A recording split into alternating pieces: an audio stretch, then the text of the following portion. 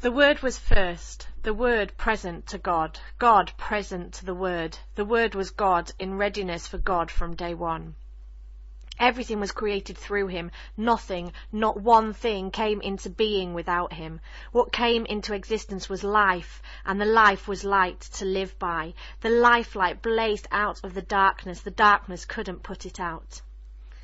There once was a man, his name John, sent by God to point out the way to the life light. He came to show everyone where to look, who to believe in. John was not himself the light. He was there to show the way to the light. The life light was the real thing.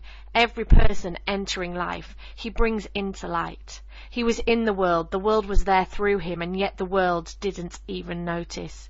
He came to his own people, but they didn't want him.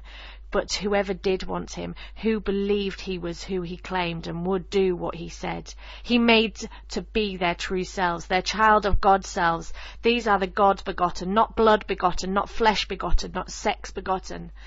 The Word became flesh and blood and moved into the neighbourhood. We saw the glory with our own eyes, the one-of-a-kind glory, like Father, like Son, generous inside and out, true from start to finish.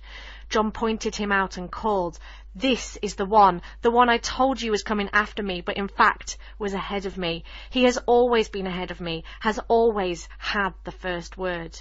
We all live off his generous bounty, gift after gift after gift. We got the basics from Moses, and then this exuberant giving and receiving, this endless knowing and understanding. All this came through Jesus, the Messiah. No one has ever seen God, not so much as a glimpse. This one-of-a-kind God expression, who exists at the very heart of the Father, has made him plain as day.